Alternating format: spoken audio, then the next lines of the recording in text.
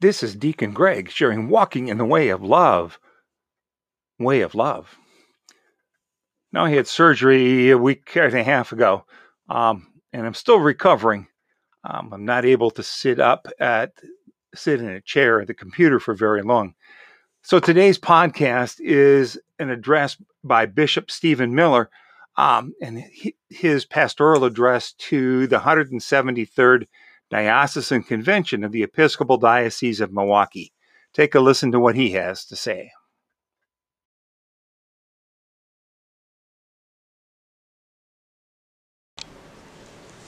Grace to you and peace from God the Father and our Lord Jesus Christ. Well, here we are. My last address to you as your diocesan bishop. None of us ever would have imagined it would be given in this way. As I prepared this address, I looked back over my previous addresses to you. My initial thought was to look back over our time together, reminisce about what we have done, those who have walked with me alongside in this ministry, especially those who are on another shore, and take a trip down memory lane. But as I began to work on this address, I was reminded of the verse my mentor, Dom Anthony Dameron, prior and monk of Three Rivers, Michigan, used to quote so eloquently. With eloquence, he would quote this verse from Luke's Gospel, the King James Version. No man, having put his hand to the plow and looking back, is fit for the kingdom of God. And then I was reminded of the motto of our Badger Stake, forward. And so I offer these words to you to encourage you and urge you forward. Forward in faith, forward in the way of love, which is our walk with Jesus as Savior and Lord. It was Rahm Emanuel who said, "Never waste a good crisis." The global pandemic, which slowed the search for my successor, had led me to propose that the diocese choose a provisional bishop, is an opportunity that must be seized. I am grateful the Standing Committee heeded my call. It has become clear to me that this diocese and many others in the Episcopal Church can no longer perpetuate past and current structures. The time is now for this diocese, in conversation with our neighbors to the north, the Diocese of Eau Claire and Fond du Lac, to enter into serious conversations about restructuring and reuniting as the Diocese of Wisconsin. But this must be more than simply coming together to save money on overhead and administrative costs. That would be little more than a technical fix and a short-term solution. Rather, it must be born of a commitment that business as usual is no longer acceptable, and the God who makes all things new is reshaping and reforming his church for a new age. It will mean looking at ordained ministry, congregations, how we gather for worship and formation, and public witness through a new lens, and abandoning the 7 last words of the church, "We never did it that way before." New occasions teach new duties that require new behavior, new relationships, and new structures. But let us remember the purpose is mission, to restore all people to unity with God in Christ, sharing God's love with everyone we meet, and serving the world in God's name so that the earth is filled with the knowledge of the Lord as the waters cover the sea.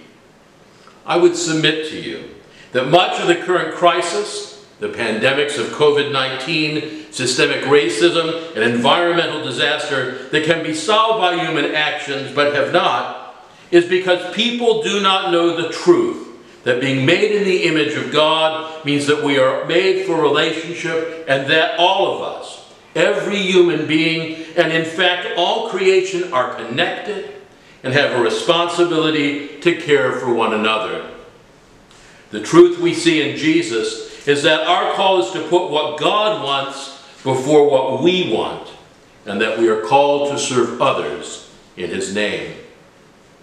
It is that simple. It doesn't mean it's easy. We are sinners who fall short. As the Apostle Paul writes, "The good that I would do, I do not do. but God will give us grace to do his will if we will but let go and let God. That is the task before you, both as individuals and the diocese. My prayer is that you will have the grace to face the challenges ahead with confidence in God's goodness and faithfulness, with charity to one another, seeing the best in each other rather than seeing the worst.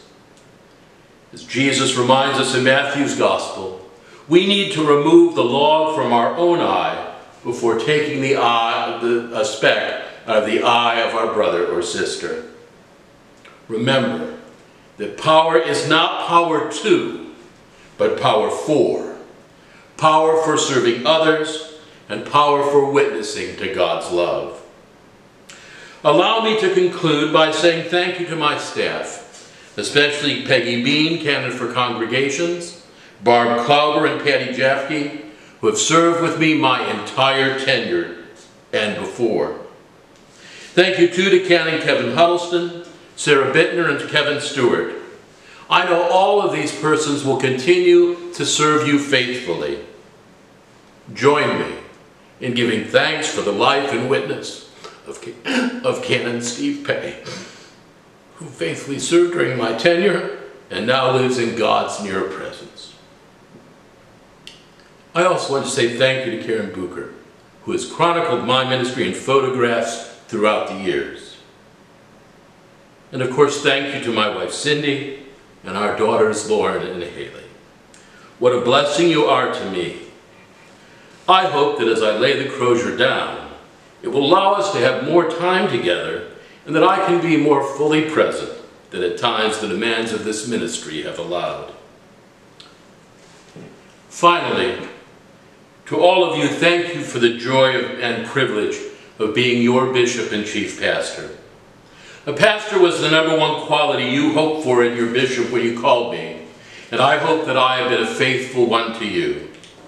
I am reminded of the words of Abbot Benedict Reed of Three Rivers in his homily on the 25th anniversary of his ordination to the priesthood.